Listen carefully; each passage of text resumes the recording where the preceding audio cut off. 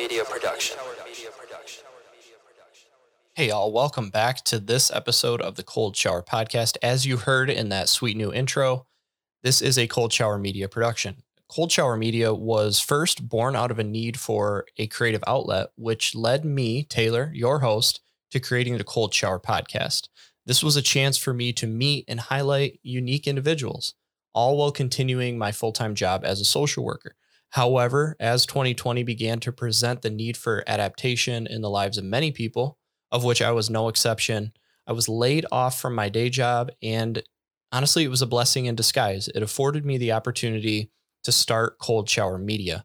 Cold Shower Media is a company that goes beyond exercising my own creativity, but helps others to direct theirs while producing high quality audio content. So if you're at all interested in producing your own podcast or another form of audio content, we can help you do that. And we can do it in a simple way of refurbishing some maybe existing content that you already have, all the way to getting even more complicated, which is helping you shape a new show or a project from the ground up.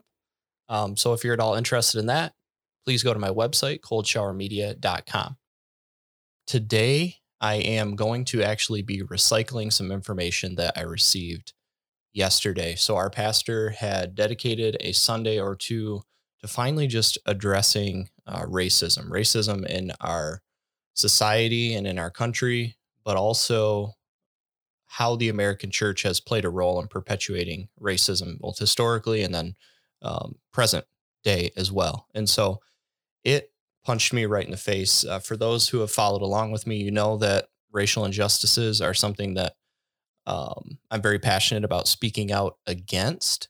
And even for me, this message hit really hard because there's just some lasting implications from things that have happened throughout history that I just didn't know about. And so after hearing those things, a lot of what's still happening today makes sense. And so I actually think I'm going to name this episode just like Legacy of Racism.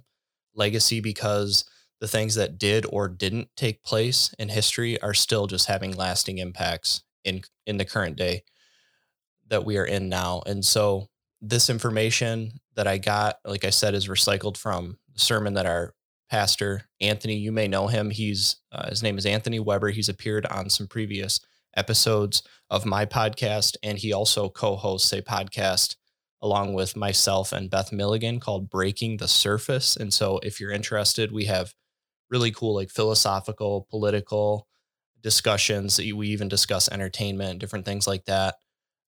Just trying to bring various viewpoints. So myself as a former social worker, and Beth as a journalist, and Anthony as a pastor and also an ethics teacher.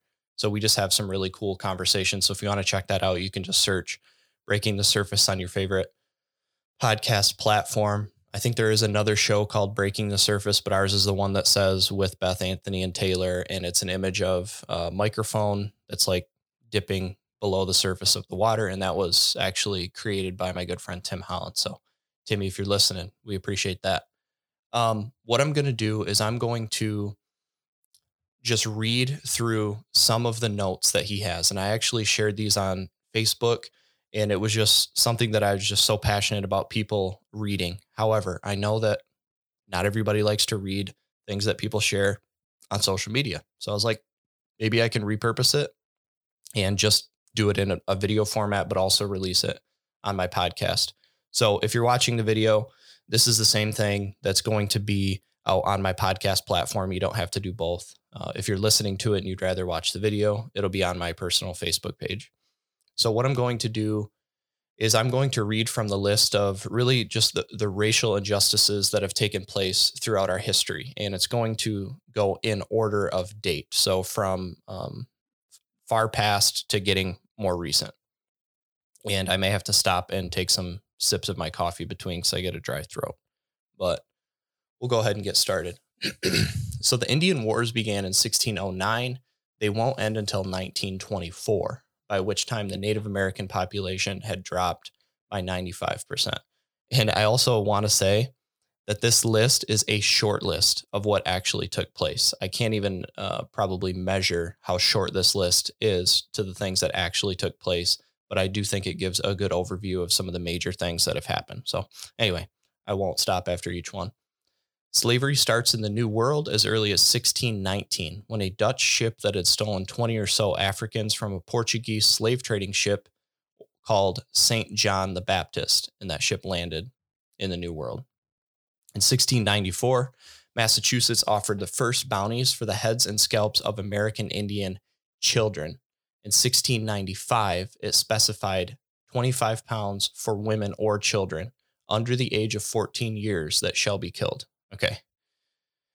Various colonial governments sought to limit property ownership among chattel or slaves. For example, a 1692 Virginia law provided that all horses, cattle, and hogs marked of any Negro or other slave or kept by any slave would be given to the white poor. This is the beginning of the crushing of generational wealth. This is way back in the late 1600s. Some Christians were leading abolitionists. The same Bible that racists misused to support slavery and segregation is the one abolitionists and civil rights activists rightly used to animate their resistance. Whenever there has been racial injustice, there have been Christians who fought against it in the name of Jesus Christ. Kudos to you guys. Yet, far too many professing Christians were the opposite. Jonathan Edwards owned household slaves. George Whitefield bought a South Carolina plantation and became a slave owner before leading a push to get slavery legalized in Georgia in 1751. As you might imagine, Christians and preachers owning slaves was a lot for slaves themselves to process. How can that be a godly thing, is what the slaves were asking themselves. The Baptist General Committee issued statements in 1785 and 1790 opposing slavery. After some pushback, they decided it was a civil issue, not a church one, and churches could do whatever they wanted. There were 700,000 slaves in this land in 1790, 3.9 million in 1860, and about 25% of Southern households owned slaves, and that was as high as 49% in Mississippi. The 1790 Naturalization Act permitted only free white persons to become naturalized citizens, so only free white people could vote, serve on juries, hold office, and in many cases own property. Dating back to the 1800s, Native American kids were put in boarding schools, of which a third were run by Christian missionaries. These were in order to kill the Indian and save the man, as Captain Richard Pratt put it in an 1892 speech at George Mason University. These children were isolated from their families and trained into low-paying vocations. The Trail of Tears moved 60,000 Native Americans between 1830 and 1850 from their homes in what was known as the Indian Removal. Thousands died before reaching their destinations or shortly after from disease. This is only the most notorious of many similar events, like I said earlier. When the Supreme Court ruled against Dred Scott in 1857, a slave who had sued for his freedom, Judge Roger Taney wrote that black people were of an inferior order and altogether unfit to associate with the white race. They had no rights which the white man was bound to respect. In 1846, the Episcopalian Church ruled no colored congregation will be admitted into union with this convention, so as to entitle them to representation. They are socially degraded and are not regarded as proper associates for the class of person who attend our convention. 1861 to 65 was the Civil War. On January 1st, 1863, President Lincoln, who hated slavery, issued the Emancipation Proclamation, which freed enslaved people in the Confederate States. The 13th Amendment officially ends slavery in 1865. In the South, the federal government never followed through on Sherman's Civil War plan to divide up plantations and give each freed slave 40 acres and a mule. The only compensation for slavery was $300 per slave, which is $5,000 in today's money. And that money was not given to the slaves, but to slave holders. Laws kicked in right away in the South that led to indentured servitude through prison labor. In South Carolina, a law prohibiting black people from holding any occupation other than farmer or servant unless they paid an annual tax of $10 to $100. Then, when they couldn't find or afford work, they were arrested for vagrancy or not having a job. It was hard to win a case in court because the judges and police were often former Confederate soldiers. Good luck with that one. The 1862 Homestead Act gave away 270 million acres. It was available to any U.S. citizen who had never fought against the U.S. government. Guess who couldn't legally be a citizen because they weren't white, and it was not yet 1868. So 6 years too early. Carlisle Indian School in 1879 and other boarding schools started with the aim to civilize and Americanize the Indian. Survivors have described a culture of pervasive physical and sexual abuse. Medical attention was scarce. In the early years, more died than actually graduated from those schools. Nearly 200 Native children are buried at the entrance of the Carlisle Barracks.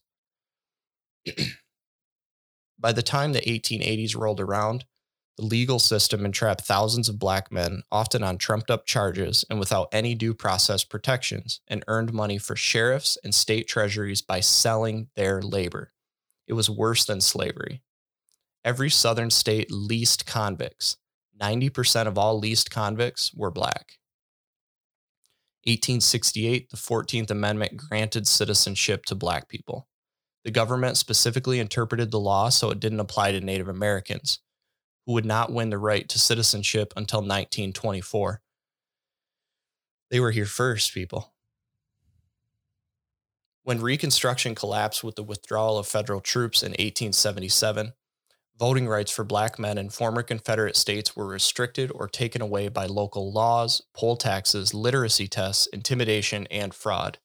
The Grandfather Clause restricted voting rights to men who were allowed to vote or whose male ancestors were allowed to vote before 1867, which was, of course, not black men. General Ulysses S. Grant in the late 1800s, this is a quote, "Settlers and emigrants must be protected, even if the extermination of every Indian tribe is necessary." The following year, General Philip Sheridan reportedly proclaimed, "The only good Indians I ever saw were dead." After the 1890 Wounded Knee Massacre, 300 Lakota men, women, and children killed, author Frank Baum, you know him as the writer of The Wizard of Oz, wrote 2 editorials about Native Americans. After the killing of Sitting Bull, he wrote, "With his fall, the nobility of the Redskins is extinguished, and what few are left are a pack of whining curs who lick the hand that smites them. The whites, by the law of conquest, by a justice of civilization, are masters of the American continent, and the best safety of the frontier settlements will be secured by the total annihilation of the few remaining Indians. Better that they die than live the miserable wretches that they are." Thanks for The Wizard of Oz, I guess. President Theodore Roosevelt in the early 1900s said, "I don't go so far as to think that the only good Indians are the dead Indians, but I believe 9 out of every 10 are, and I shouldn't like to inquire too closely into the case of the 10th. Nathan Bedford Forrest, who coordinated the butchering of black and white Union soldiers at Fort Pillow, went on to become the first Grand Wizard of the Ku Klux Klan. Many Klan members actively participated in their churches, and more than a few preached on Sunday. There were 4,084 racially motivated lynchings in 12 southern states between the end of Reconstruction in 1877 and the 1950s. Now we're continuing to get a little bit more recent. 1921 brought the Tulsa Massacre, in which a highly prosperous black community known as Black Wall Street was attacked and pounded into rubble after a black boy accidentally jostled a white woman in an elevator. Hundreds were killed. More than 1,400 homes, businesses, schools, and churches were burned. Nearly 10,000 people were left homeless. The destruction of legacy wealth is almost incalculable. Legacy. The newspaper headline the next day read, "2 white people killed in race riot." The Tulsa Race Massacre was barely mentioned in history books until the late 1990s. 2 years before that was the Red Summer, a summer of violent race riots sparked by things like a black boy on a raft floating into the white person section of Lake Michigan in Chicago. The unofficial last hired, first fired policy pushed the black unemployment rate following the Great Depression to 50 to 70% in 1932, a rate double and triple that of whites. The KKK experienced a resurgence in the 1910s through the 1930s. With 3 to 5 million members in the North alone, it's estimated that 40,000 ministers were members of the Klan. And these people were sermonizing regularly, explicitly, urging people to join the Klan. The Social Security Act of 1935 provided a safety net for millions of workers, but it excluded two occupations: agricultural workers and domestic servants, who were predominantly African American, Mexican, and Asian. That was rectified in 1954. The 1935 Wagner Act, which is collective bargaining for unions, helped millions of workers join the middle class, permitting unions to exclude non-whites. Many unions remained nearly all white well into the 1970s. In 1972, every single one of the 3,000 members of the Los Angeles Steamfitters Local 250 was still white. In 1934, the Federal Housing Administration introduced our modern mortgage lending system, which included redlining policies in over 200 cities. Redlining was a way of helping the government decide which neighborhoods would get home loans and which would not. The redlining overwhelmingly highlighted communities with Black residents. Between 1934 and 1962, the federal government backed $120 billion of home loans. Less than 2% of that went to Blacks, who constituted 12% of the population. When courts began overturning redlining and race-based zoning laws, the government began building highways right on those former boundary lines, and that was at the request of community members. At times, the highways were routed purposely through minority communities. The government took property by eminent domain, and Black neighborhoods lost homes, businesses, churches, and schools. Constructing interstate highways through majority Black neighborhoods eventually reduced the populations to the poorest proportion of people financially unable to leave their destroyed community. That's known as urban decay. The Negro Motorist Green Book was published from 1936 to 1966. That was 2 years after my dad was born. To help Black motorists travel without getting in trouble. That was the point of this Negro Motorist Green Book. John Lewis, who you know, recalled how his family prepared for a trip in 1951. Here's his quote: "There would be no restaurant for us to stop at until we were well out of the South. So we took our restaurant right in the car with us. Stopping for gas and to use the bathroom took careful planning. Uncle Otis knew which places along the way offered colored bathrooms and which were better just to pass on by. Our map was marked and our route was planned that way, by the distance between service stations where it would be safe for us to stop. Many hotels, motels, and boarding houses refused to serve Black customers by the end of the 1960s. There were an estimated 10,000 sundown towns across the United States, named because of the signs that read, N-words, don't let the sun go down on you in this town. The Black hospital movement took place from 1865 to the 1960s. Black patients were usually not admitted to white hospitals or hired as staff, especially in the South, and for a long time could only get an education at a select few colleges in the North and Midwest. You can imagine the toll this took on the health of the Black population. 1952 was the first year since 1882 that there were no recorded lynchings in the United States. Yes, that's 1952. In 1954, a regional meeting of clergymen in the Presbyterian Church of the United States featured a speaker discussing a Christian view of segregation. At that conference, the pastor of the First Baptist Church in West Dallas gave a sermon entitled, God, the Original Segregationist. You think that harms our witness? I do. By 1956, hospital integration was common in the North. 83% of hospitals providing integrated services. In the South, only 6% of hospitals offered unrestricted services to Black patients. 31% did not admit Black patients under any conditions.